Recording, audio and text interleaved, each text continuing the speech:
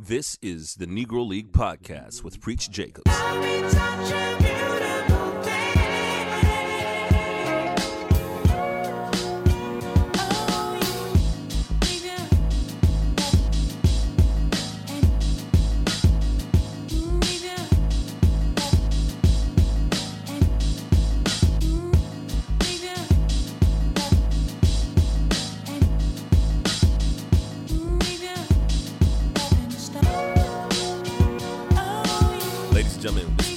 Podcast. I go by the name of Preach Jacobs. Thank you guys for checking us out. We're sponsored by Mo Better Soul Clothing. Go to mobettersoul.com. Enter code Negro to save 10% on your next order. We have some really fly new Sade joints in there, so please support. We also have some Sade limited edition posters. We're only doing 25, and we sold a few of them so far. They're going to be signed by me and the homie Dre, who did the illustrations. If y'all have listened to the Loney's Drunk podcast, that is Dre who did the drawings on that.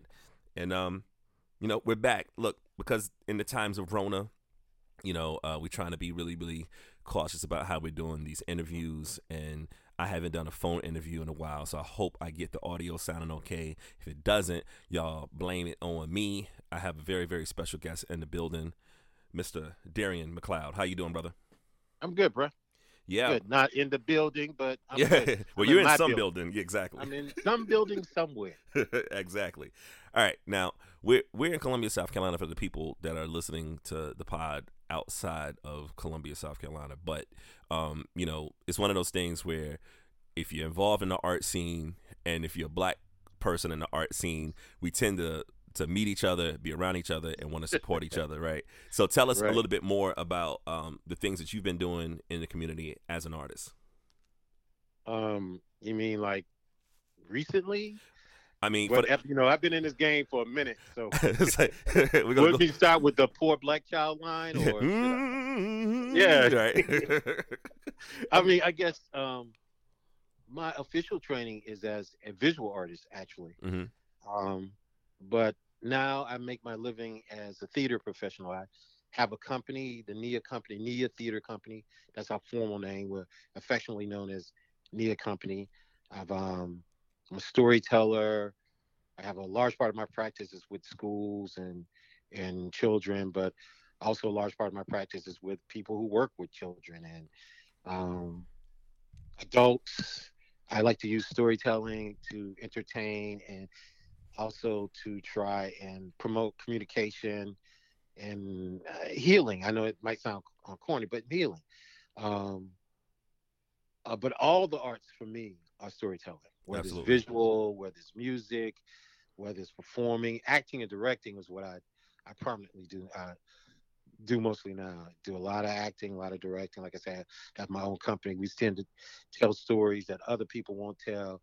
We're a company that's populated by a bunch of human souls, but we speak with a black voice. Absolutely. Have you found it challenging? Like, what I wouldn't say have you found it challenging, but I would say being creative during times of Rona. Like, I remember early on, I don't think we realized how long it'll last. So when it first happened, at first I was like, you know what, this is an opportunity. If you want to write the great American novel, if you want to lose 30 pounds, it's the time to do it. And then I eventually hit this emotional wall where I came to the conclusion where I'm like, this isn't a vacation, right? This is something where the world is going through this global trauma. So as a creative, has that affected you at all by not being able to go and be around people? And, because theater is basically that intimate relationship of being. It's all about people. The human connection. Yeah. It's all, I mean, that's what all the arts are, but theater especially. The immediacy of your audience. You say something and they react. You can feel them react. I like to say, a lot of different actors say it different ways, but I like to say we become one organism. Mm-hmm. When I breathe out, they breathe in. When I breathe in, they breathe out.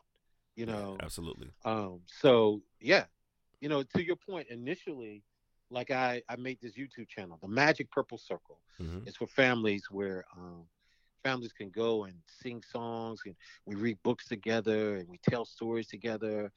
And I jumped in that gung ho. I made a YouTube channel. I was crafting things I thought would help people be at home with the kids because I saw, all my friends and all these people saying, man, I'm locked up with this kid all day. Like, what am I gonna do? This kid is driving me fucking bananas. So yeah, I did that, and I was working on the right in the left lane show, and I had all these satellite projects that was going on. But you're right.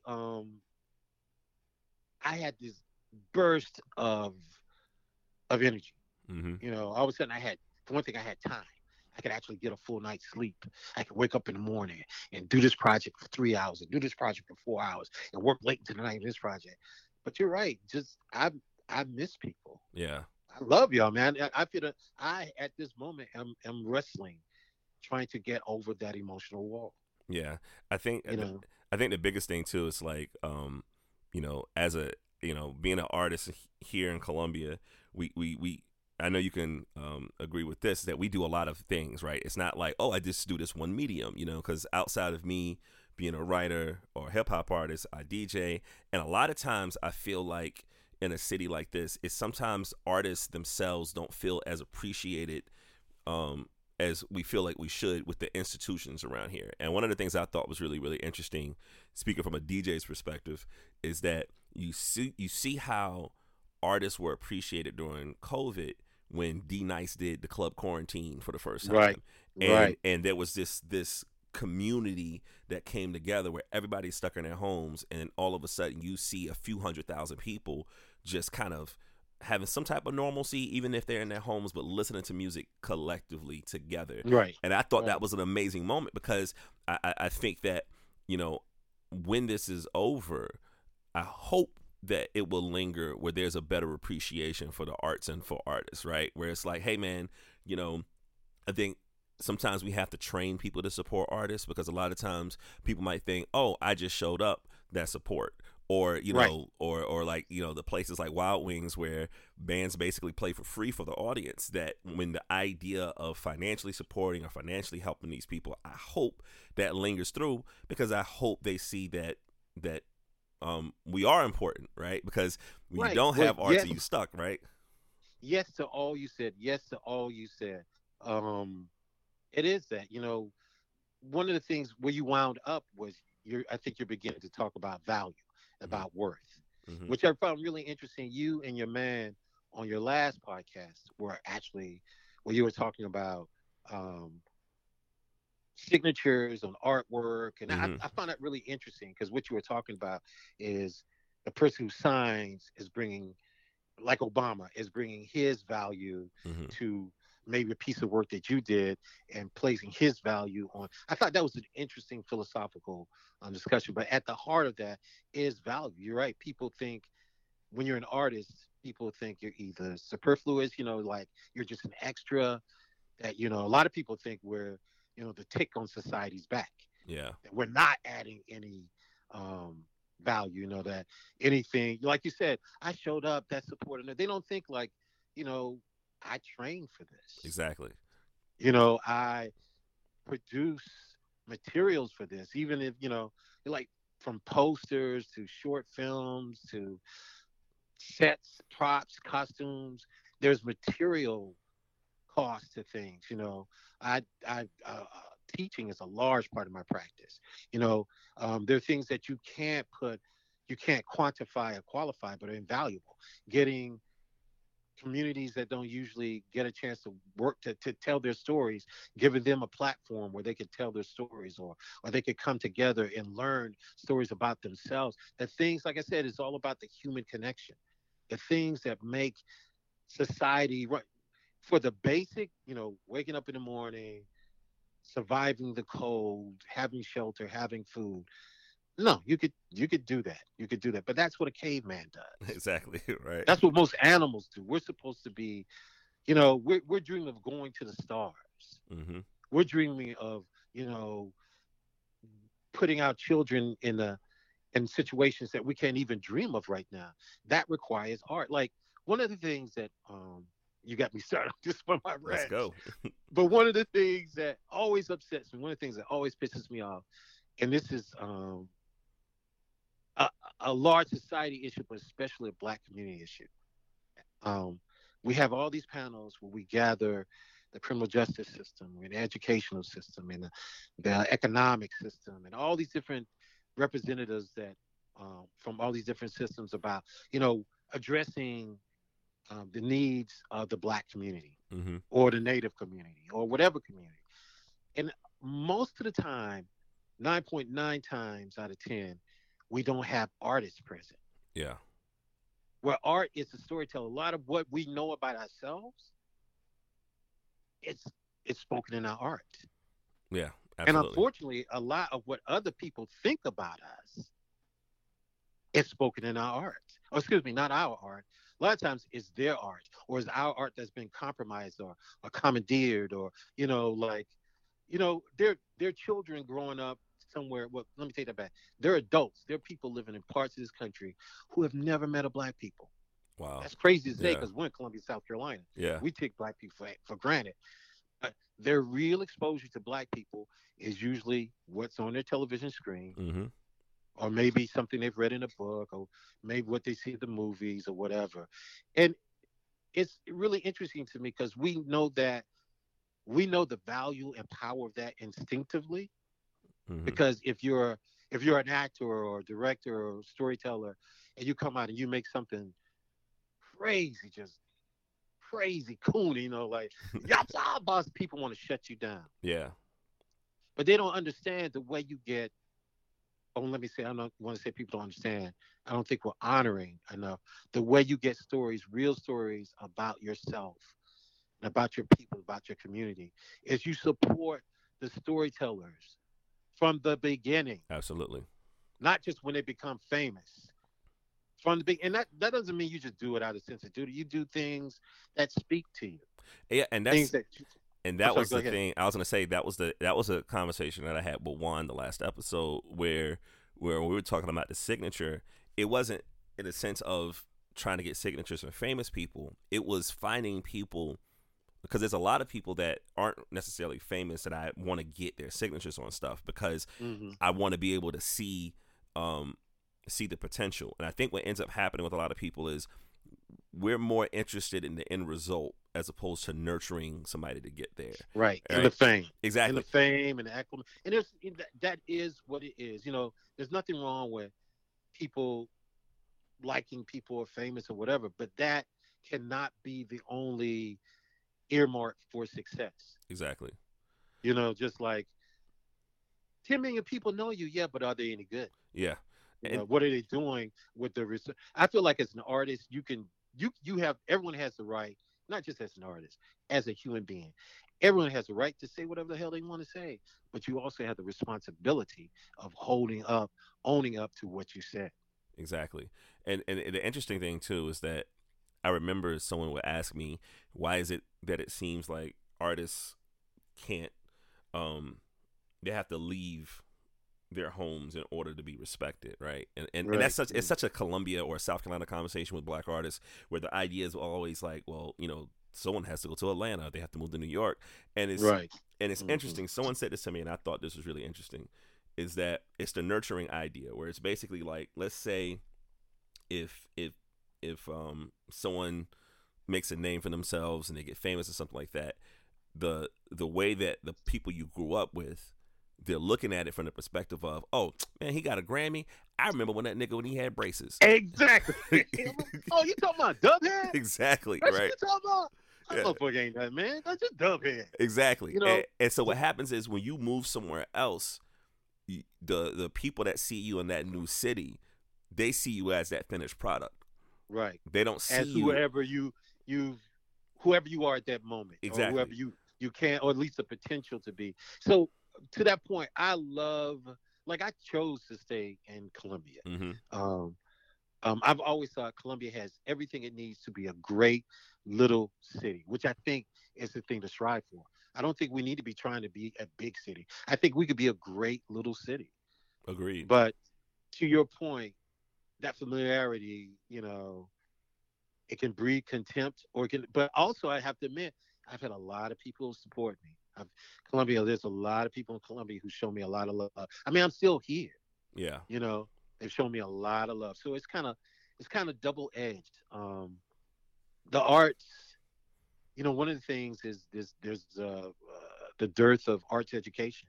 Mm-hmm. You know, people learning about what art really is, and being, if you can learn things, you can see it. Mm-hmm. A lot of art, or the value that art brings to your communities, and I say communities plural, is invisible to a lot of people because they've never actually been taught to see it.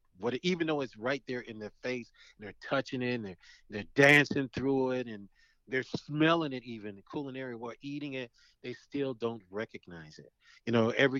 Everything. Like, okay, think about the best song in the world for you when you were 12 years old. Mm-hmm. Now you're whatever age you are now right now, but you know, that song may still hold a place in nostalgia, or may even still be the best song ever. I don't know, but it's definitely changed because you've got X amount of years of learning, of practicing, of winning, of failing, of losing, and those things help you. Now you can see, hear things that were invisible to you before. You Word. never even knew that was there. You never knew how that happened. If it was there, you didn't know how it occurred, and now you know all these things. That's what education does. It makes the invisible visible. And that's Absolutely. when the arts functions. So that's a long way to say. I think artists are underappreciated. I think in a small southern city like Columbia, there's a lot of love here. But you spoke to it earlier. Institutionally, we're battling uphill like crazy, Yeah. like crazy. Yeah. I have a lot of hope in the city. And there's things that frustrate the hell out of me about this city. But it was sort of like, have you ever seen the movie The Last Black Man in San Francisco?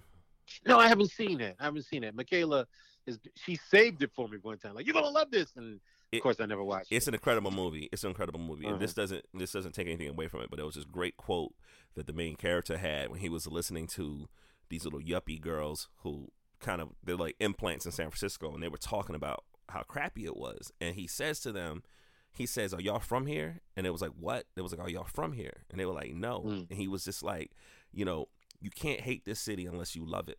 You got to be from here. And Right, and and when I right. and when people ask me um you know about my family, or they'll say like, "What do you love most about your family?" It's like, I love them because they're mine, and that's how I feel about my city. It's Right. that, despite everything, it's mine, and I think there's value in that, and I think there's value fighting for it. Um, Right. And now, who and better to call out your family or your city than someone who loves you? yeah, exactly. Because we're dedicated to making it better. We're dedicated to Right. improving it. It's not somebody just walking in from out of town and just being like, "Oh, these country bammers," you know Right, what I'm right. saying, and Oh, just God, you walking got away. this. God, you got this. And like, bro, first thing that people Columbia is a place you can easily make a lot of um, quick assumptions about, Hmm. because Columbia is like most places. There, whatever you see on the surface is just that. There's a surface. Like, I keep referencing back to, but I just discovered your podcast, man. Congrats on that, dude. Well, thank you. You And know, honestly, I did it because like what I would tell Dre, because Dre and I, we had a podcast, we did a few episodes, right? and our approach was totally different, right? His approach was like, how many listeners are we gonna have, and do we got to do this, we got to do that, and I told him, I said, you know what, man, I said, I don't want to think about the amount of listeners yet. Because that I would be obsessive compulsive about it, and it'd be counterproductive. I was just like, I just want to get good.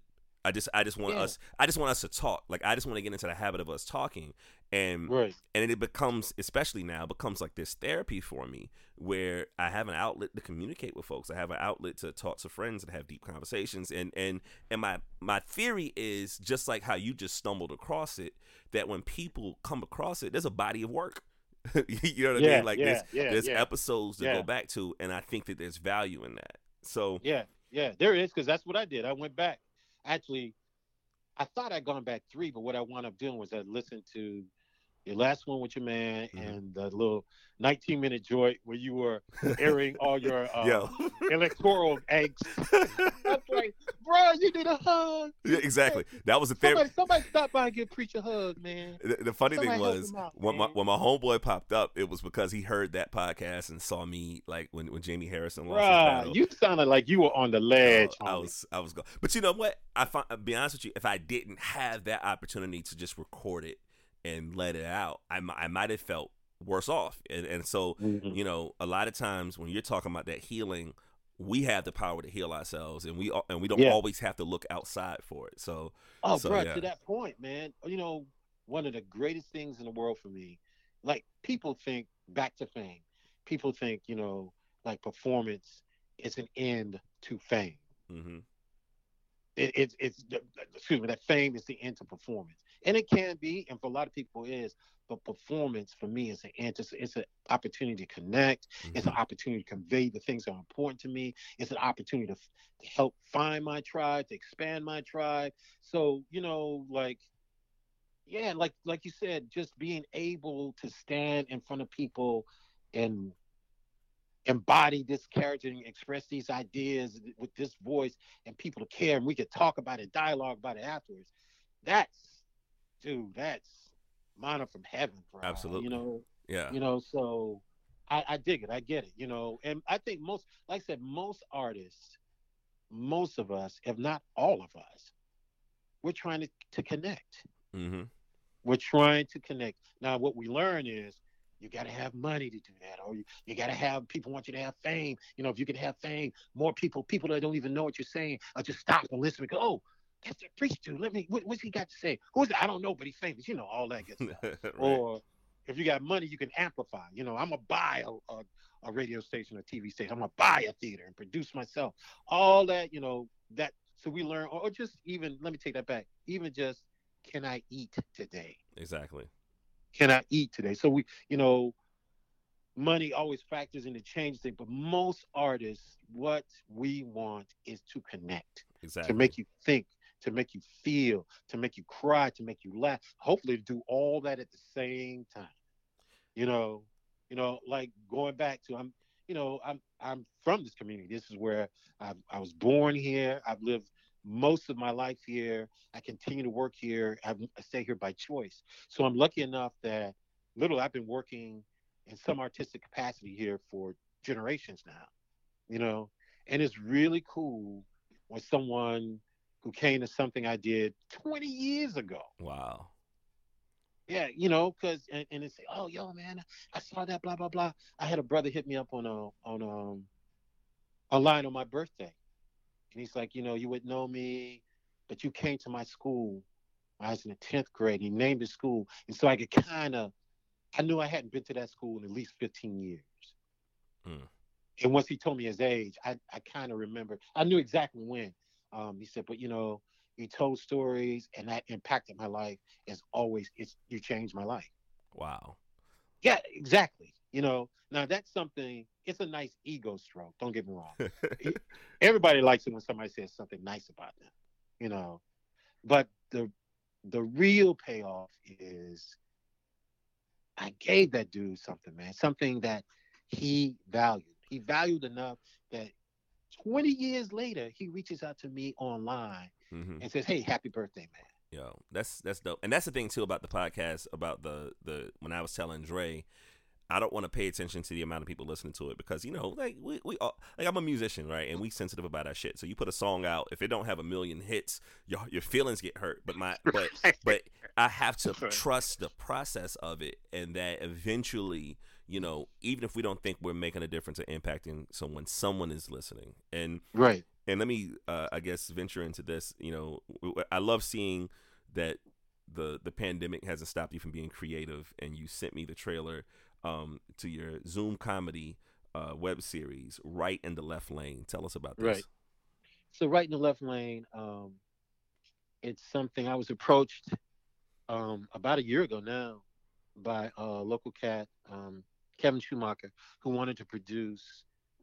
Um, at that time, we didn't really know what we were going to do. He wanted to do a project on film, Mm-hmm. and what we wound up initially writing was was a kind of sketch comedy show that at Trump's expense. Mm-hmm.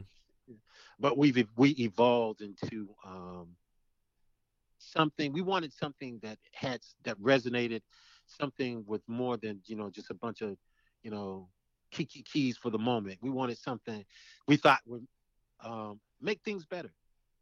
Like I said, that sounds grandiose, I think one of the artist's greatest charges is to make things better. Absolutely. So we wanted to use comedy. We played around. We came up with the idea of a candidate running for some type of office, and because right now um, there's so many divides, racial, political, and they kind of line up. Mm-hmm. So that's how we come in. And even gender. Initially, we wanted the idea of a black female candidate running for office, and she would have to um, contend with a white male counterpart. Yeah. But just for the format that we came upon, the limitations of budget and all that, that in itself was the story. But we had to kind of shorthand it to where we had a black candidate and a white candidate who were best friends from youth that began with football in college. So, and they had fallen out because of political differences. So, we did that. We came up with the characters. The black character's name is Darius Lane, not too close to mine. Right. And Bubba Lane. So they both share the same last name. And for a while, they called themselves brothers.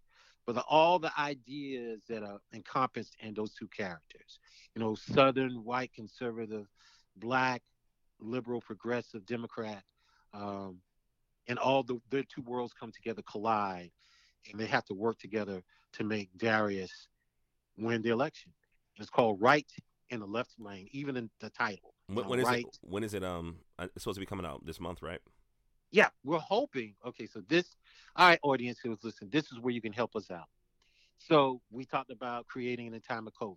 Mm-hmm. So initially, we started writing this, and we thought we wanted to release it for the Democratic convention, which was in June. Then I think that's right. Mm-hmm. Um, on the weekend, and our initial idea was we were going to audition regional talent, being North Carolina, South Carolina, Georgia.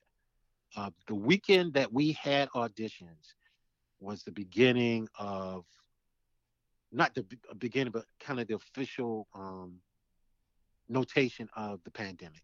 Yeah. So everything got locked down. And like you said earlier, we thought, okay, this will be a couple of weeks. This will be a month. Yeah. Right. This will be a couple of months. Yeah, right, right. So we all living in the same movie, so we know what happened. So we couldn't audition people. We had to. Kevin came up with the bright idea of we could make it all on Zoom. Mm-hmm.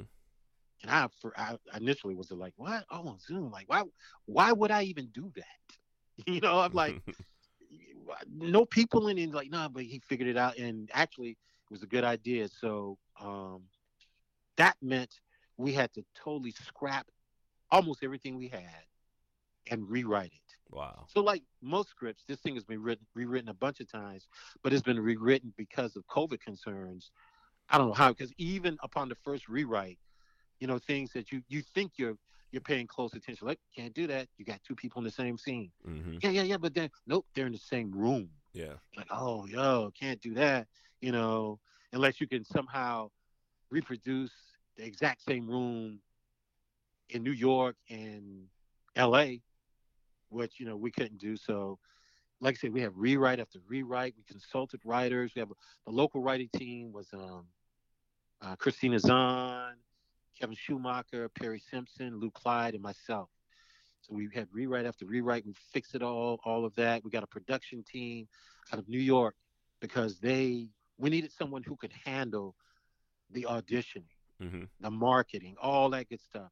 So what they did was they compiled a cast that was transcontinental. We had actors in L.A., we had actors in New York, New Jersey, Charlotte, Atlanta, Columbia. So we had actors all over the place. The director is out of L.A., the production team's out of New York, and we all came together and shot this thing. But now we need support. We haven't released the first episode yet because, once again, COVID just kept making things more difficult. Yeah. You know, like the reason we're doing this by phone is because the numbers are intensifying again. So every time the numbers would intensify, we would lose basically a resource. Yeah. Oh, you can't do that. Why? Because they've shut down. They're not in operation. Yeah. Like, oh, why? Because the only place that was actually shooting for a long time was New Zealand, Wow. because Their they COVID beat numbers are the down. virus. Yeah, they're Precisely. gone. Right. And they were like, we don't want any German Americans. Not like we had the budget for that anyway. But so we would, like, every time we would cross a hurdle, there'd be a taller one in place. Yeah. Just logistically. So we had to figure it all out, and um, but now that padded our budget, so we need money. We're asking for donations to help us edit the show, market the show, so we can get it out um, And to you guys, to the public. and I have You I know, have a website right here. Tell me if this is the right one. It is Seed and Spark. That's SEEDANDSPARK.com. Seedandspark.com/fund/ right in the left lane. Is that the right address? that is correct. All right, and I'll If you go also there, put that on the site too. please, yeah, please, appreciate it, bro. But if you go there, that takes you to our fundraising campaign. Um, please donate. Please share. And another thing that's important is, please follow. You have to follow us from the Seed and Spark site. If we can get 250 followers, Seed and Spark offers all these different perks about um, promotion and fundraising and all these good things. You know, so we're asking that. So we thought a project that we thought would be shot, edited, ready to roll in June, Mm-hmm. wind up, basically we're still working on it. Not only against the pandemic, but also against the election, which has been kind of weird. Exactly. You know, Yeah. like, there's two things. You kind of think, like, where there's an election going on, maybe that'll draw some attention to our own campaign, fundraising campaign that's about a campaign. But at the same time, is maybe the most contentious election in American history. Um, Maybe the most emotionally draining. you know, like, I don't know if people like want to. I don't know if people want to talk more about an election that's not real, or want to talk more about our election because it is real. I mean, because it's not real. Excuse me, because it's not real. So we just been, but we're just grinding, man. We're like any artist. That's one of the things I think people don't understand about artists. Um, this adversity, especially in a small town with limited resources. Adversity that's what you had for breakfast. Exactly. That ain't nothing new. Adversity times 10. That's probably what you're gonna get for lunch. Mm-hmm. And what's the J line? Impossible takes a day. No, no. What's he Oh, what's let's he saying? see. Gosh, Impossible takes a week. Um, No, it's difficult takes a day. Difficult takes a Impossible day. takes a Impossible takes week. a week. Exactly. That's Right. it. That's it. That's That's it. that's ours. That's ours. That's ours. I mean, so we're undaunted, man. We're you know, we've made this thing. We're proud of it. It's good stuff. It's not by any, but especially once, because we know all the impossibilities that we overcame. Right. You know, um, and of course we do the same thing. Everybody's like, man, like, yo, when we get like money, like, yeah, we're gonna be able to do. I just talked about money not too long ago, but it is, there's times where, like, you can work around that spotlight as much as you want, but sooner or later you need that spotlight. Yeah, and that's the reality of it. And I think that Yeah. I think this idea is really funny when, like, creativity and the world is kind of like coming in synergy wise at the same time where it makes sense. So Right. I think like some of the best art, it can come out of the chaos of this administration that's supposed to be leaving right now. And so Dude, but it's an can you? opportunity. I mean, hold on. I just have to stop you. Can you top having a press conference at the Four Seasons Landscaping Company Yo, with the crematorium and the dope bookstore oh, across the street? I don't know, bro. I don't dog. know. That's I why it's don't like know. to I think years ago if someone was writing all of this for a TV show, it would get thrown out and the writers would be fired, thrown out of the guild because it is the most unbelievable shit that you could possibly imagine. So, bruh, when that happened, yo, a partner of mine called me. He said, "What would have happened if you had brought that to your writer's room?" And I was like, "Man, to your point, it'd been like, all right, man, you always come with this weird shit. Leave that alone. Yeah, leave it alone." And the irony, the funny part about it is that they're trying to say that whoever booked for the press conference was supposed to do the hotel, and they got it wrong. And since they had already booked it, they said, "Fuck it, we gotta keep going with it." I disagree. I think whoever was in charge of booking that did it on purpose, and they thought it to be the most hilarious thing ever. And so, so you think there's a mole inside the Trump campaign? Oh, we want to like do a comedy writer who's sitting around going, "Hey, this should be funny, man." Yo, it would have to be. It's like, yo, I want to do a speech at the Four Seasons. Okay, and like, you know, the fact is, the hubris of them, and Giuliani and Trump, is like, instead of canceling it, you just keep it. You just say, "Well, we paid the deposit. It's not refundable." And I want to hear from the people that own that spot when they got that phone call, or they're like, "Why here?" So yeah. You sure you didn't mean the crematorium across the street? Exactly. Like, this is the most hilarious thing, man. And then I heard the name of the bookstore is actually Fantasy Island. Oh my gosh, come on, man. Have you heard that? No, I didn't hear that. All I heard I was don't know if that's true or not. That'd be hilarious, though. It's for those of you out there who are listening who are not from Columbia, there used to be a strip club, a popular strip joint here in Columbia. So I heard. Oh, yeah. I've heard reports. People told me. I think I know where it was. But, so when I heard that, I was like, no. Like I was like, but see, like I'm saying, like the Trump administration has, I don't know if you want to call that, raised or lowered the bar for comedy writing, man. You know, you hear stand up saying that all the time, but it's true, man. Yeah. It's true. Yeah, absolutely.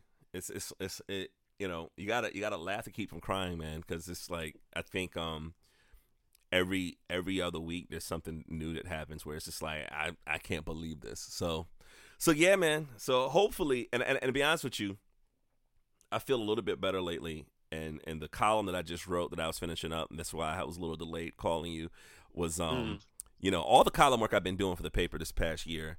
On top of Corona happening, you had the death of Kobe Bryant, you had the George Floyd murders, you had the uprising of black folks by opposing to police brutality, Breonna Taylor, all these things that were going on. And so, like, the column that I wrote just now, it was kind of like, hey, I know I write about a lot of blackity black things. I know that a lot of it is really, really heavy. But since I feel a little bit better, I mean, I'm not thinking that a Biden presidency is going to fix everything, but it's just a little bit better in the right direction. I wanted to write something totally nostalgic, and I did like a whole column about Zesto's chicken.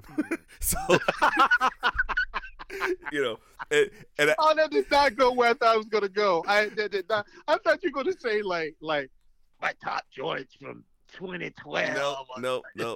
And there's like a sentimental reason behind it, because it's like, you know, growing up with my family, you know, Zesto's is the go-to spot. And yeah. And then that's for a lot of families. Exactly. And I stopped eating meat for 15 years. And so I missed out on a lot of that stuff with my family, but I'm eating meat again. And so when the pandemic hit, I had to go to some place that wasn't far away, and somehow, some way, I started going there. And then the nostalgia hit. Like, it reminded me of hanging out with my family when I couldn't hang out with them. So it was just kind of cool to kind of write about something that wasn't so heavy. So like the end of the world, the impending doom. I mean, it's a lot of bad stuff, but I think seeing the new administration hopefully coming in January, Lord Jesus, I'm so scared about that. But, you know, I think Trump gonna blow up the White House. But I think, you know, seeing Biden get elected, seeing Kamala get in there, I just, it gives me a little bit of I don't know if hope is the word, but just a little bit of like.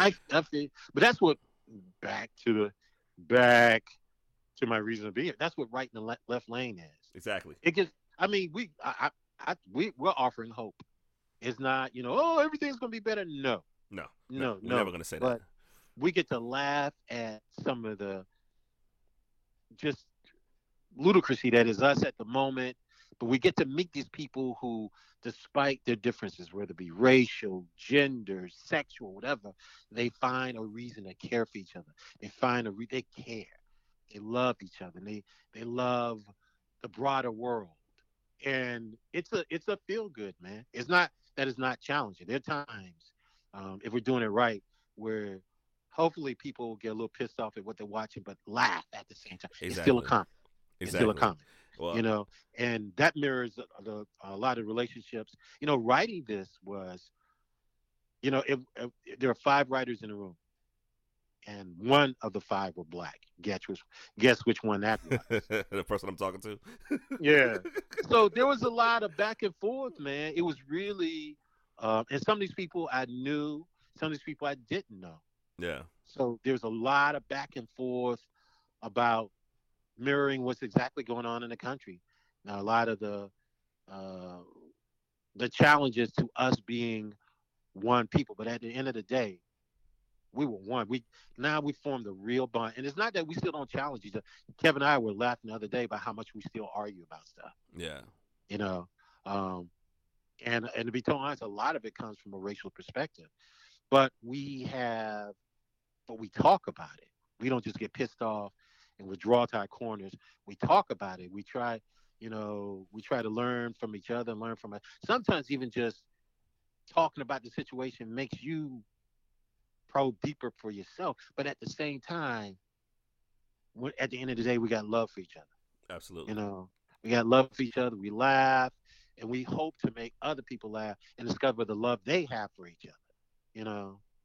Well, I can't wait to check it out again. Tell us the website for people to follow and for the people to donate. All right. If you go to Seed and Spark, of course, it's www.seed, as in the word seed, and spark.com/fund slash right in the left lane. That's where you can go. Hit us up. Leave it if you.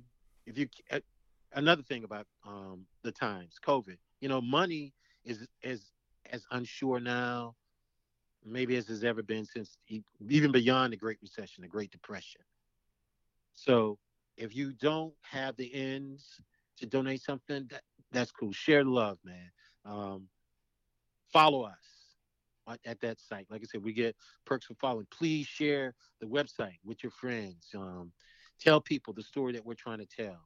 Um, have a good time, man. When it comes out, it's going to be available for everyone. The platform isn't determined yet, but when it comes out, everybody will be able to. It's on the internet. Everybody will be able to share it, but share in it. But we need some help right now to complete the work. We're Word. almost there. We're at the finish line, but we need your help to break that tape, man. Word. Well, I'll share this as much as I can and get it to my folks and try to get it into one of these damn papers I write for. And Please I'm tell working them, on it. like, what the hell, I'm on it. like I'm this on it. is local, man. We're local, but and I want to say this too before I get out of here. Um, we had a great cast from across the country, like I said, but we had a bunch of local cats too. George Dinsmore, Katie Mixon, Arisha Fryson Connor. I know I'm gonna forget somebody, and I feel bad. For whoever forget, I feel bad for that. Um, um, Amy Beatty. There's a lot of local people in this show. Also, there's going to be 5 episodes. It's serial. We're hoping to get the next episode out in around Thanksgiving. Mm-hmm. Give people something for those of us who are whether they're gathering or not. You can talk about it online or talk about it in person, and then hopefully we'll have the other episodes, churning and burning real quick. And we'll have 5 episodes. You can see the whole body of work, the whole story, and we can laugh and talk about it. You know, not jump off that ledge. You know what I mean? Word. Well, homie, I ain't gonna take up much of your time. Thank you so much. Thank you so much for helping and supporting and being on the Negro League podcast. Hopefully one of these days in the future when stuff calm down, we can have a drink, get a hug, and do one of these in person. Thank you so very much. And if no one's told it to you, we appreciate and love everything you're doing for this city. We love what you're doing with Nia Company and with what you're doing, showing greatness in Black arts here. We really, really appreciate it, man. Thank you so very much, brother. Appreciate it, bro. Appreciate it, bro. Same back at ya. Yeah. Like the old man said, back at ya. Back at you. Well, ladies and gentlemen, this is the Negro League podcast. Go by the name of Preach Jacobs. Once again, we're sponsored by Mo Better Soul Clothing. Go to mobettersoul.com. Buy some shit. Please buy some shit from mobettersoul.com. Let me stop. Please support. Thank y'all so much. Negro League podcast. Peace. 30 minutes out this shit. Got you nothing to sip on, Man, I've been sipping all night, nigga. Oh yeah. I was at Baker's at first, and then I went to I went to Wico, this beer garden out here in West Columbia. All right, get the microphone to your mouth, nigger. Yep. Yo, 1 2 1 2 1 2 1 2. This is the Negro League podcast. Go by the name of Preach Jacobs. We're sponsored by Mo Better Soul Clothing. Go to mobettersoul.com to get some fly ass shit. I know it's been like 6 months before I did some podcasts. Now I got like some podcasts back to back in this bitch, and we have a returning guest, sports extraordinaire, or is it extraordinaire? There we go. Yeah, I don't know how to talk. LB, what up, homie? What's going on, man? Hashtag just saying in the house. Yeah, tell us about the pods that you got, and I know you're a Hurricanes and a Falcons fan. Tell us where we can hear your sports specialties. No doubt, man. YouTube, hashtag just saying. That's hashtag just saying with no G at the end. If you search on YouTube, hashtag just saying with no G at the end and type in sports, it'll come up automatically. You know, we do our thing. We mainly talk about NFL. We talk about mainly all sports, but mainly NFL because that's what's it, man. All right. Well, I guess we get to NFL in a second. I guess I ain't seen you in a minute, or we ain't do this in a minute. I see you all the time. We be drinking at a sports bar out here. COVID friendly, social distancing. How do you feel about the Lakers in the championship? You know, I'm a Laker fan, so, I take it. Are you a Laker fan? Yeah, man. Okay. Man, I've been a Laker fan since I was a little kid, bro. All right, since the Showtime era. So before COVID happened, were you afraid of the Clippers? You know what? Pre-COVID? Mm-hmm. Honestly, yeah. Yeah? Yeah. Okay. Yeah, but, I think what happened with the Clippers, the break, them not building up a rhythm together. Mm-hmm. You know what I mean? Like, that's a whole new team. And new team for Kawhi, new team for Paul George. They didn't build that chemistry. Is Paul George overrated, man? I don't never want to call him. I'm not going to say overrated. Overrated might be too strong of a term, but is he the right person for that team, you think? For them to win the championship? Well, for them to win a championship, they need a real point guard. All right. I heard Chris Paul name pop up. Yeah. Did you hear that? I did, and lately, earlier today, they were discussing Chris Paul going to possibly Phoenix. Why would he do that? Because at this point, if Chris Paul's not... What he did with the Thunder this past season, I thought was remarkable. Yeah. I think they went a hell of a lot farther than anybody else expected. If he really wants to try to, get a ring... It's funny because from what Stephen A. was saying on First Take, he was saying that everybody's talking about him going to the Lakers, but Chris Paul is basically like, if he goes to the Lakers, he's just stacking the decks.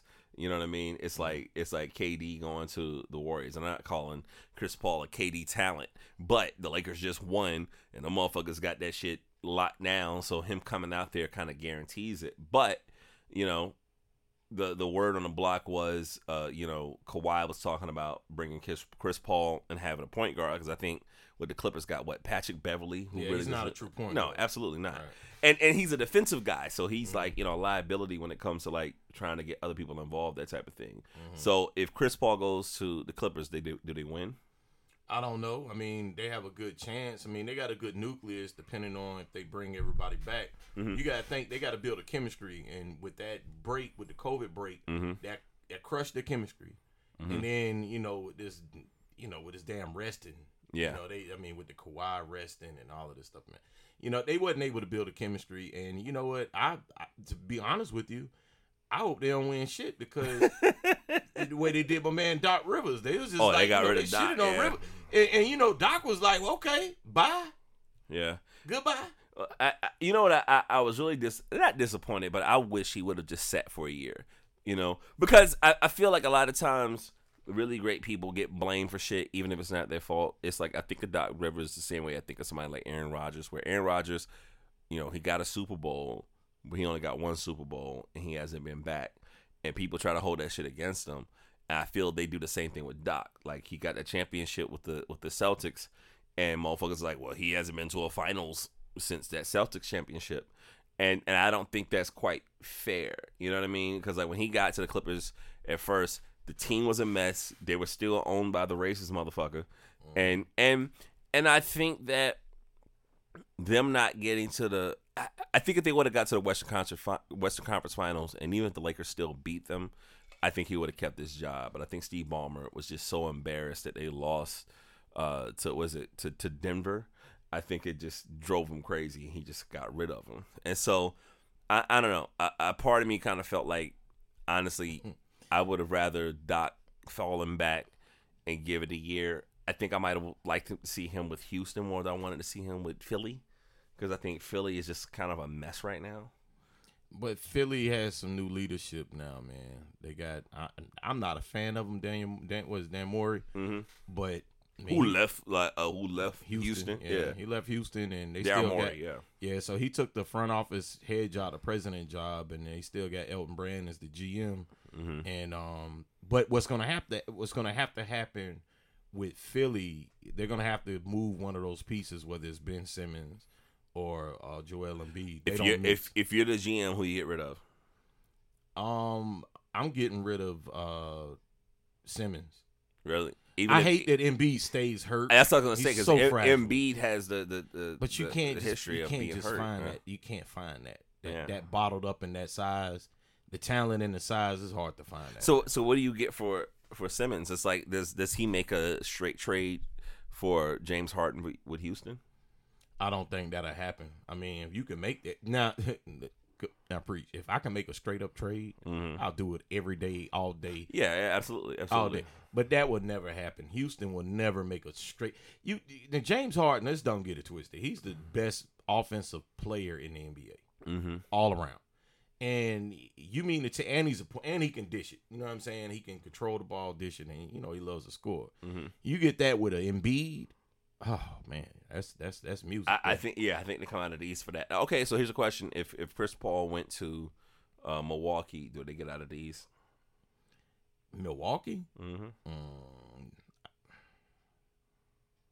They could. What does Giannis need to get over that hump? To get out of Milwaukee. It's Milwaukee, man. well, fair enough. And go where, though? I've heard Miami pop up, but go where? Golden State is the talk. Man. If he did that shit, that's a wrap. Hey, I mean, that's a fucking wrap. Man, you know what I mean? Why not? Man. Why not? And I'm mad at all the disrespect that Golden State's been getting, because it's like, I think people forget. Everybody got hurt, man. But not only did everybody get hurt, it's just that their names aren't popping up as far as the West is concerned, because even though KD left, people forget that those motherfuckers was killing it before KD got in there. You know what I'm saying? Like Steph was killing it before KD got there. And so I feel like if we're looking at favorites to come out of the West, I wouldn't say they get out of the West completely, but I think they would be definitely a 1 to 3 seed. You damn right they would. Absolutely. So like that disrespect that they have right now, I think is pretty intense. And I feel like Kawhi built kind of his new found fame on beating a team that was just all injured, because I would dare say that KD got hurt in that finals. And I feel like if Clay didn't get hurt, like if it was just KD that got hurt and Clay was still there, I think Golden State would have still won that shit. I think Golden State would have won, but at the end of the day, they won. Kawhi got his championship, and Kawhi might not get another championship. But because now him being with the Clippers in the West, you still got the Lakers, and your point to what you're making about Golden State, they're gonna be rolling back too. Now going back to what we were saying earlier with Chris Paul possibly going to Phoenix per se, right? Which wouldn't necessarily be a bad look. You got to think, Phoenix has been missing a point guard. They don't have one. I mean, Devin Booker, he's amazing, and he's the star of that team. But he needs a point guard.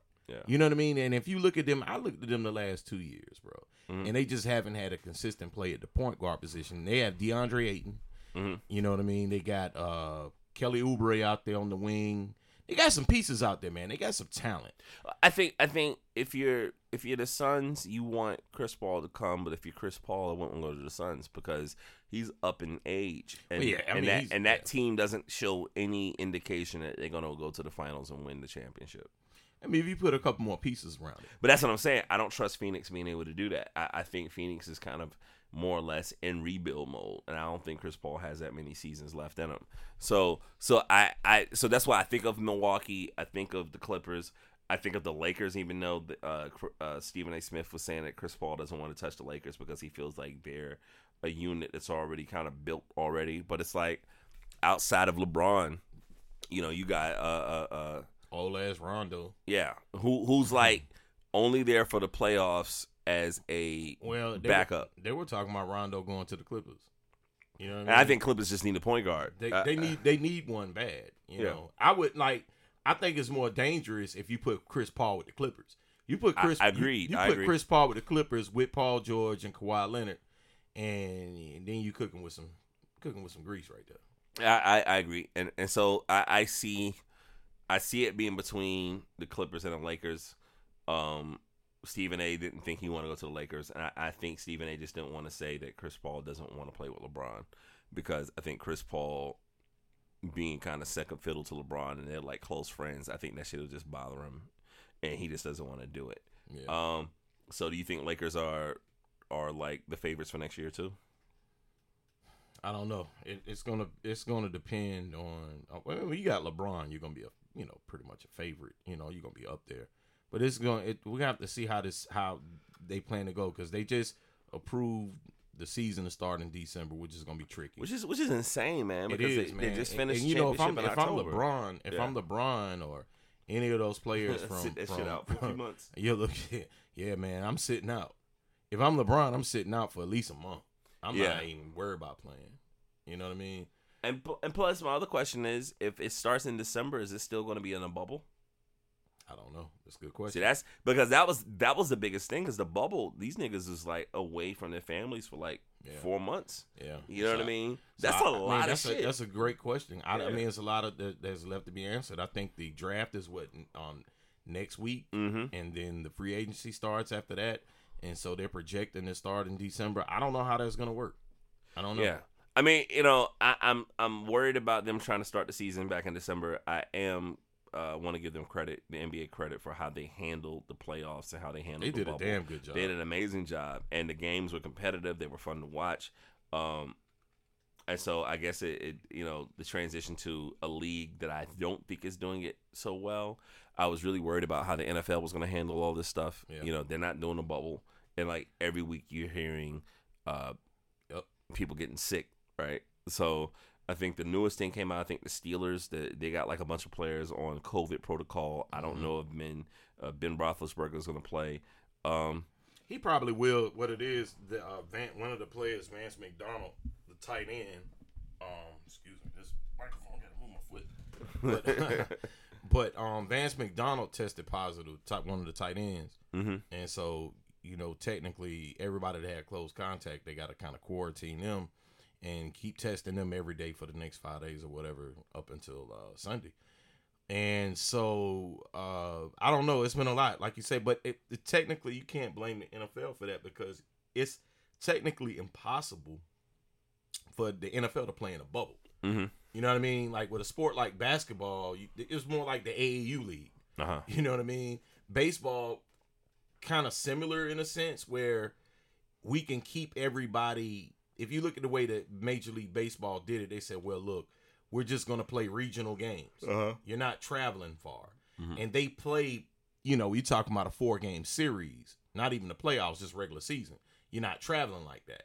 So, you keep testing to keep everybody close, it can work out a little bit better. Football is a little different animal, man. So why do you think football can't do the bubble and other leagues can? Well, where in the hell are you going to build the bubble for the NFL? Like, you're talking about multiple fields, stands. How did baseball do it?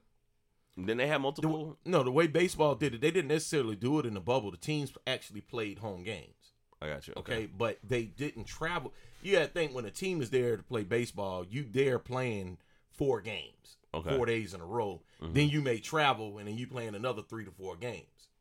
The way they did it for the playoffs, they kind of held it in the bubble after the first round because they held it in a specific city. I got you. Yeah. So it's 2 different. It's different kind of sports. It's different kind of animal. I mean, I get nervous because I feel like, well, number one, the NFL I think makes more money than all these leagues, but I also feel like I get nervous that the NFL probably can't finish the season. Because every time you turn around, there's some shit popping up. Right. So what they have done today, I don't know if you saw this. The owners in the league, they went ahead and approved for them to expand the playoffs if they can't finish the regular season, right? Okay. So what they've done is that if some, tests pop up, they have to cancel regular season games, they're going to expand the playoffs as far as how many teams can play in the playoffs.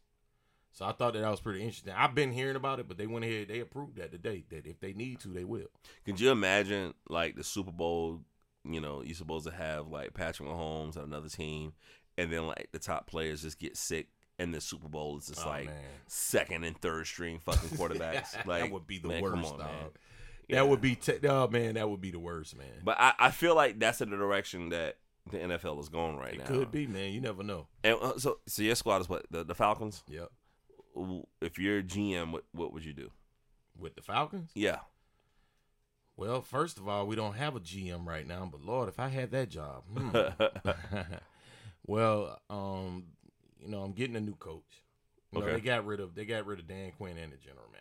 I mean, nothing against Raheem Morris, but I'm going in a different direction. More than likely. I mean, and that's been a good question with a lot of people that are Falcon fans, even people that are not Falcon fans looking at the Falcons, because people going to say trade Julio, trade Matt, clean house, this and third.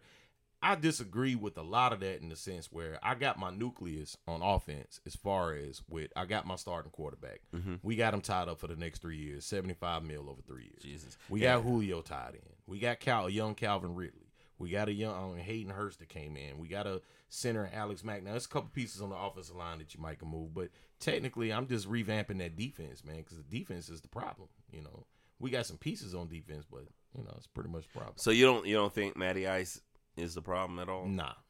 Okay. I mean, we scoring over 30 plus points a game. I mean, you look at the stats. Hey, y'all giving up 40. Hey, Matt don't play defense. You know what I'm saying? Well, fair enough. I think that it gets to that point where if you try to get rid of Matt, who's going to take that fucking contract? Because he's getting paid a lot of money. Right. I mean, and the thing about it, who's going to take the contract? Maybe there's a couple teams that would, but why would you get rid of it? It's hard to find a groomed quarterback. Mm. You know what I mean? And you find me the faults. You look at Matt's stats, the numbers, what they say, numbers don't lie.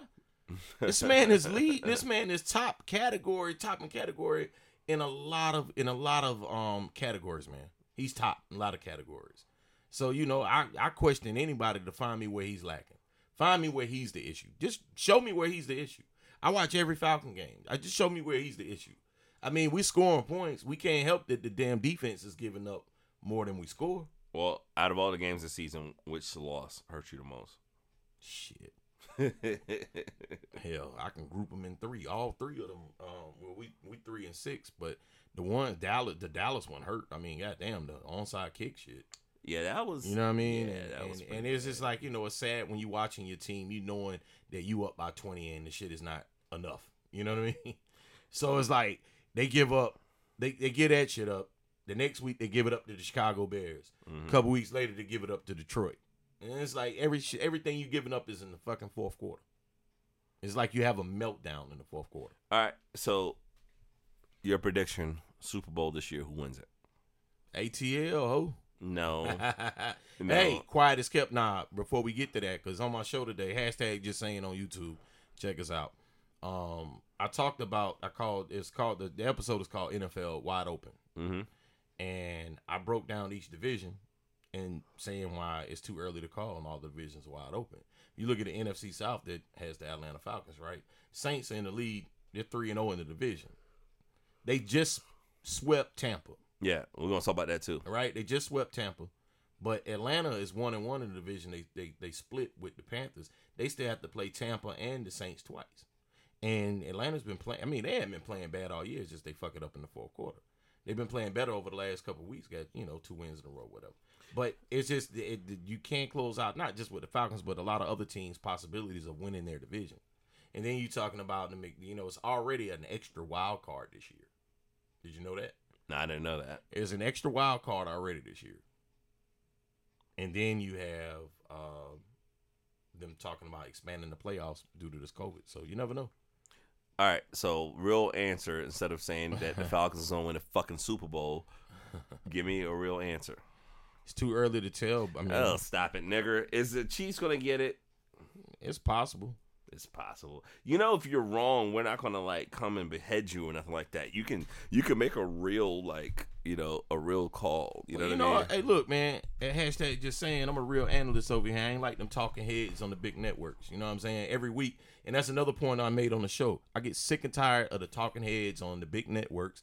I'm not going to say the names, but you know who the big networks are. Mm-hmm. And every week they're dick riding somebody new. Yeah. Every week. You go back. Okay, Tampa was riding high, right? Yep. Tampa loses, and all of a sudden, it's Green Bay. Yeah.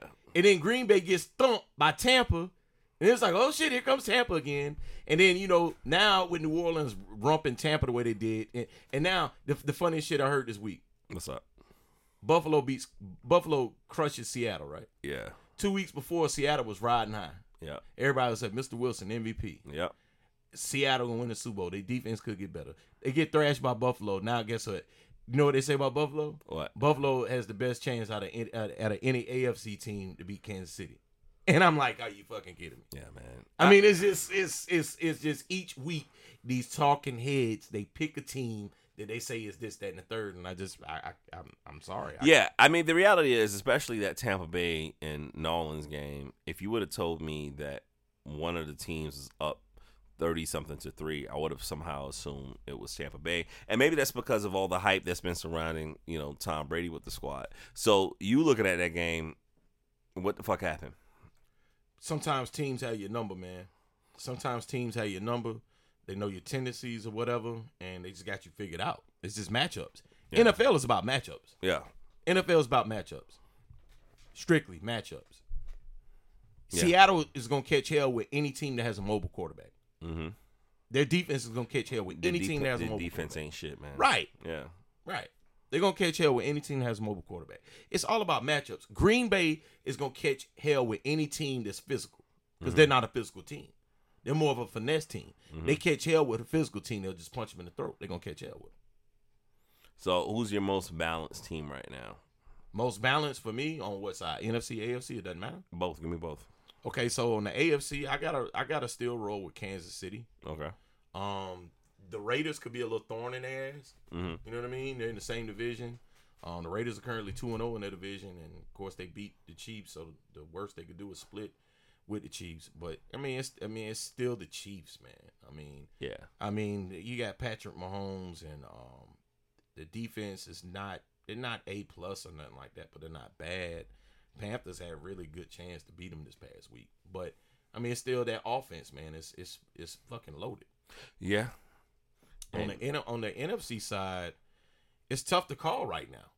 It really is because just like I was just saying, you look at Green Bay one week and they look unstoppable, but their defense, if you got a physical team that can run the ball, you can run the ball all day. Yeah. You look at Tampa, they have their deficiencies. And the Saints, I don't believe in the Saints. Well, personally, I don't like the Saints. I hate the the Saints. Drew Brees can't throw the ball from here to your bathroom. He can't throw it anywhere, man. Yeah, absolutely. Yeah, that's why that game kind of surprised me because it's like I don't, Drew Brees is historically this year not thrown that far down the field, and I'm like, how do you beat somebody, blow them out without there ever being a threat? Yeah, there's never a threat of a long ball. How do you win that shit? Like it's so. Might be your boy Jameis Winston to the rescue. Look, swallowing those W's. You see that shit when he be making them W's with his hand and sucking his fingers. Yeah. You got to still throw Seattle out there. Their defense is pretty bad. Maybe it get a little bit better with Carlos Dunlap and maybe a healthy Jamal Adams, but You know, when you got Mr. Wilson on the other side, I don't doubt him. All right, who's your MVP right now? This second. Oh God, MVP right now. Mm-hmm. Shit, Pat Mahomes. All right, who's number 2? I mean, their record's still good, so I'm not hating on Mr. Russell Wilson. He's having to do too much. You know what I mean? They're having to rely on him a little too much, but you still got to throw him up there, man. Yeah, I agree. I agree on the Russell Wilson stuff. I feel like, the one thing that bothers me about Seattle more than anything is that the fact that their defense sucks, and that's supposed to be Pete Carroll's side of the ball.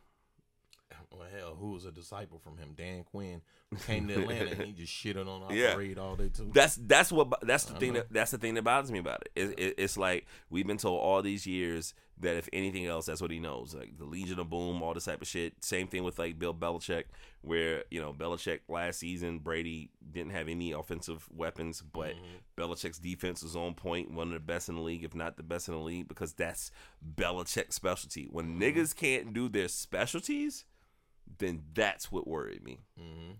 And so Seattle's look really, really bad. I think Kansas City is my favorite, even though the Steelers are undefeated. That win against the Steelers, win still. My only question mark with Pittsburgh, I love their defense. Their defense is legit. And granted, that was a bit of a trap game this past week, and they pulled it out. Whatever, and it was tough because that was their third road game in a row, and they don't normally do well with that many road games in a row. But they should bounce back this week against Cincinnati. But, of course, they got the COVID issue going on. But my only issue with Pittsburgh is, can you trust Big Ben in that offense? How so? Not to throw an interception or not to get fucking hurt? Both, really. Well, not to get hurt and, to throw picks. I mean, they got a good young core wide receivers. Got James Conner. But I don't know. It's just something that doesn't sit well with me to trust their offense against a team that can put up points. I agree. Because no matter the way the NFL works now, no matter how good your defense is, you're not shutting anybody out. Yeah. I mean, I think Pittsburgh kind of have, the discomfort of us knowing how great they were with Antonio Brown and old buddy Le'Veon Bell, because that offense looked amazing. And I think at some point in time, if it doesn't meet those expectations, it's going to always feel like they're lacking in something. You know what I mean? And I feel like Tomlin is my coach of the year this year, not only because they're 8-0, but because last season, because he's black. Well, yeah, that too. But but Tomlin's never had a losing season. Hey, man, Tomlin's a great coach, man. Yeah, absolutely. But you know what I'm saying is but the most consistent thing about Pittsburgh has been what? Defense. Yeah, absolutely. Do you know what, as an Atlanta Falcon fan, I would love to have that.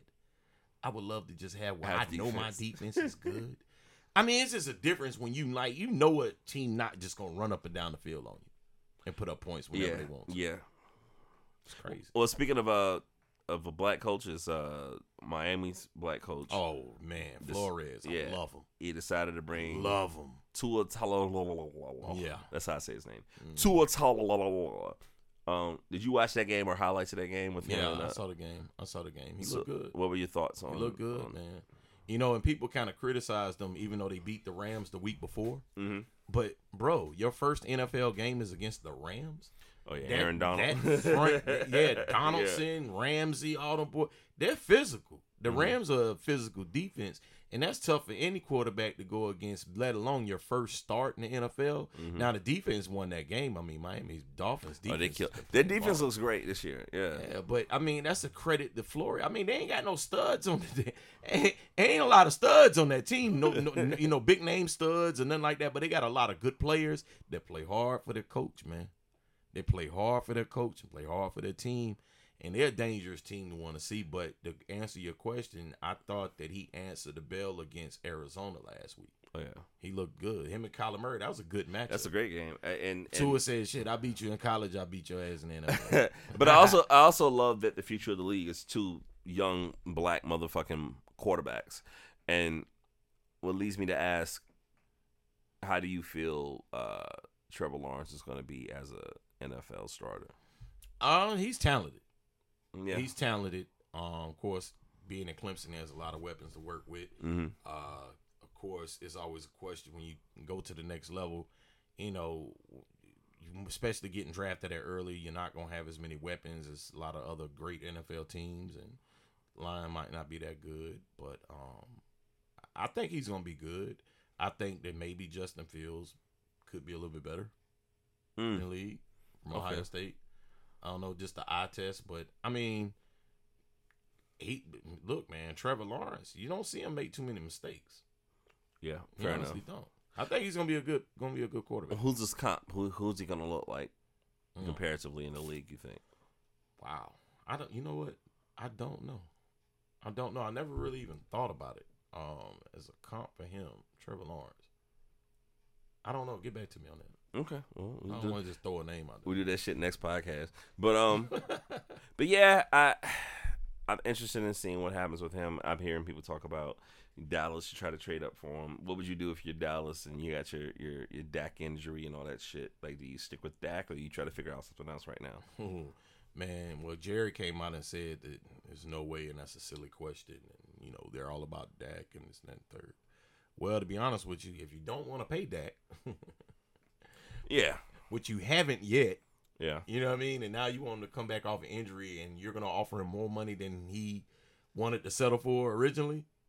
Well, I just don't know if that's gonna happen. Well, that's the other thing that sucks about his injury, because it kind of feels like these motherfuckers are gonna use you know, his injury as like, you know, we shouldn't have paid him because that shit looked horrible. I saw that shit, injury, man. dog. That shit looked disgusting. Yeah, and I was really sad for him because I wanted to get his money. Career, and you know, it was clean break and dislocation. So they did the surgery. He should bounce back full. But to answer your question,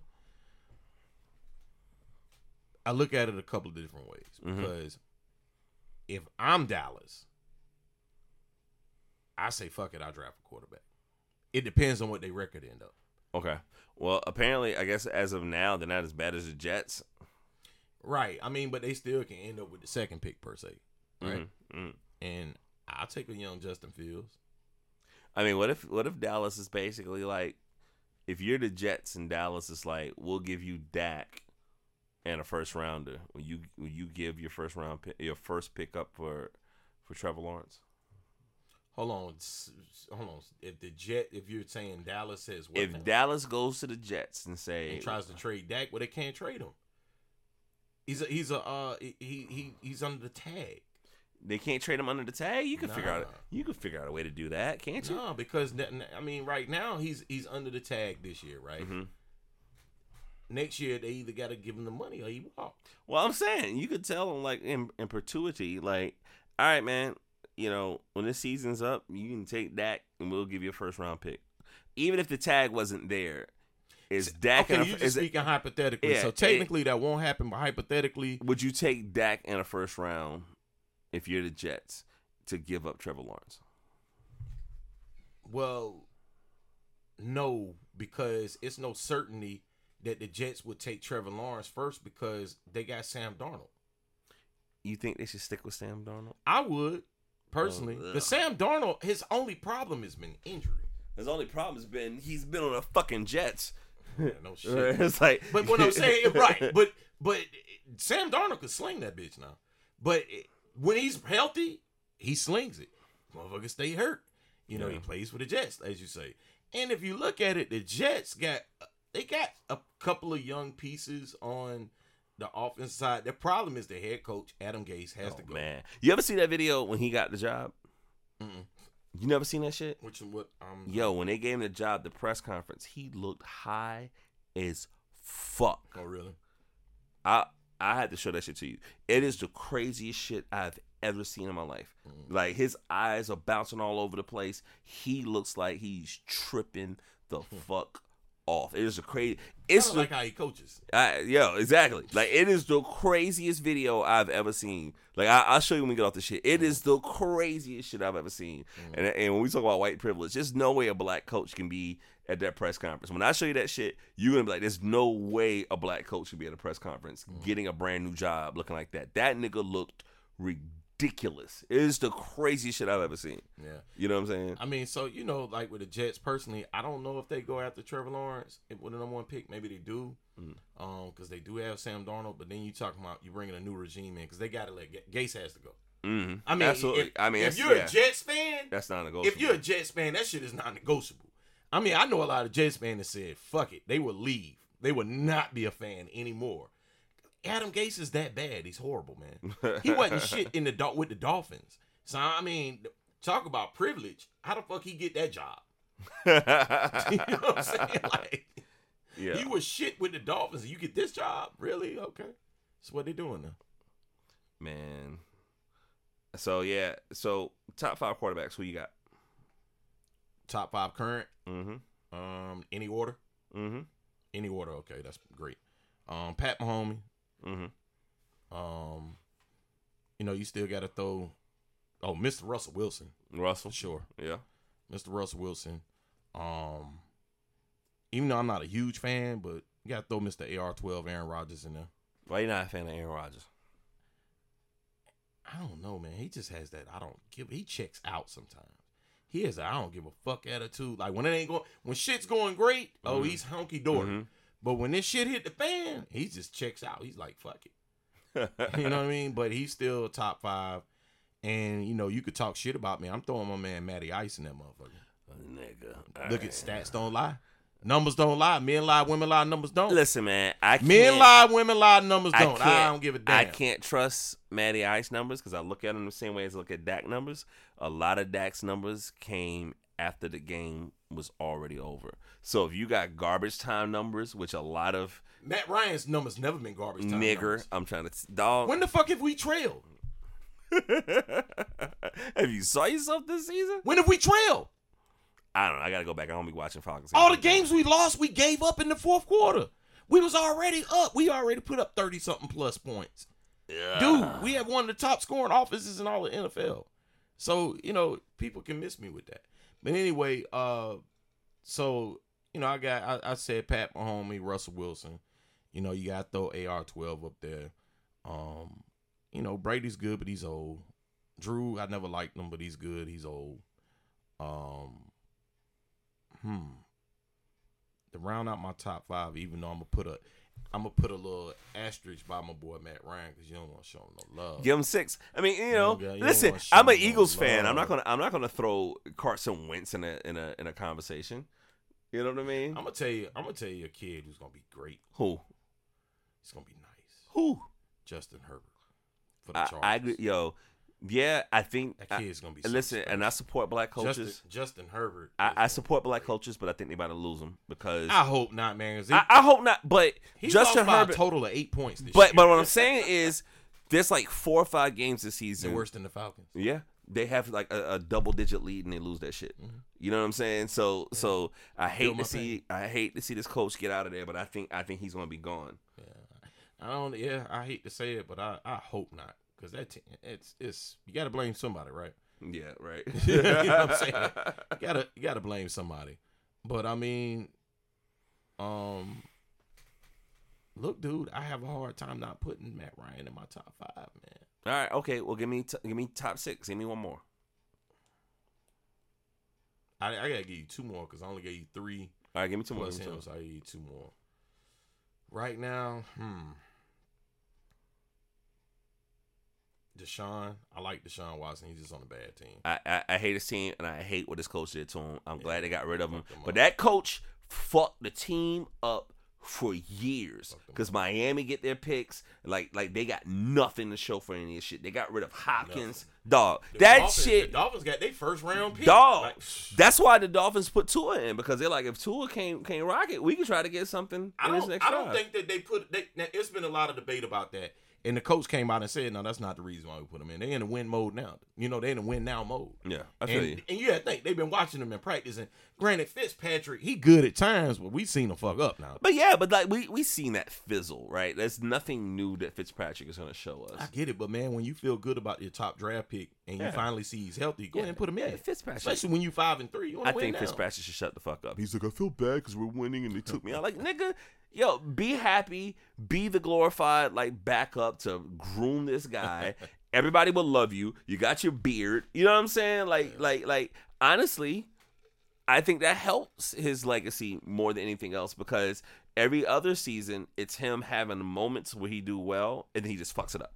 You know what I'm saying? So if he falls back and let Tua do his thing and help Tua get to the point where he needs to go, that only helps Fitzpatrick. And I feel like a lot of those players that are like okay players but very cerebral, there's a coaching future for them. Like that's always my theory. Like that's my Doc Rivers theory. I think Doc Rivers is one of my favorite coaches because I don't think that he was one of the greatest players.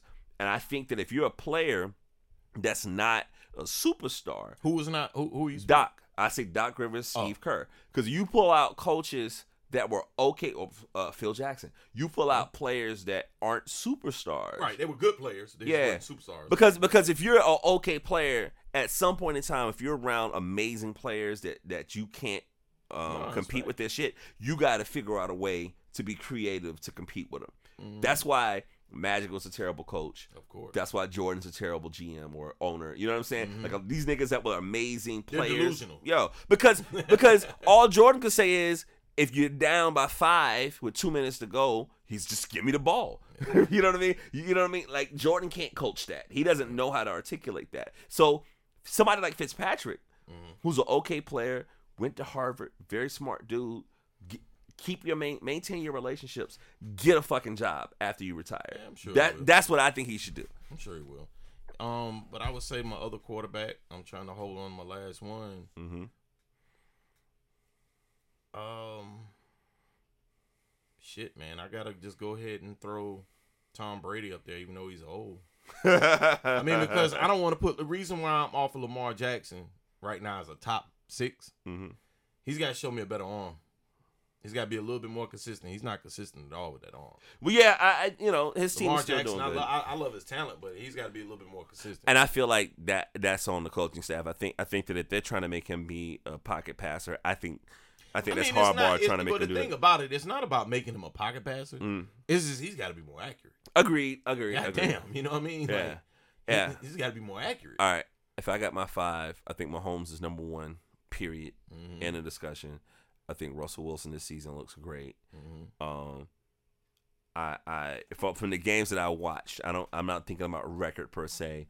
I think I've been really impressed with Aaron Rodgers, Kyler Murray. Have been really impressed with. I'm impressed with Kyler Murray. I don't want to put him on top 6 at this moment. I mean, I think he could end up there. I think he might win this. He has the potential to win this division just like anybody else. Yeah, I said that on my show today too. Mm-hmm. Yeah, and you should check it out. This guy, what is it again? Just saying without the G. Yeah. And I think this season, it's like certain people, like you got Brady. It's like the Drew Brees beating Brady twice. I just can't trust it, right? Because I don't see in the long run it being successful, even if you feel like you can throw him in there.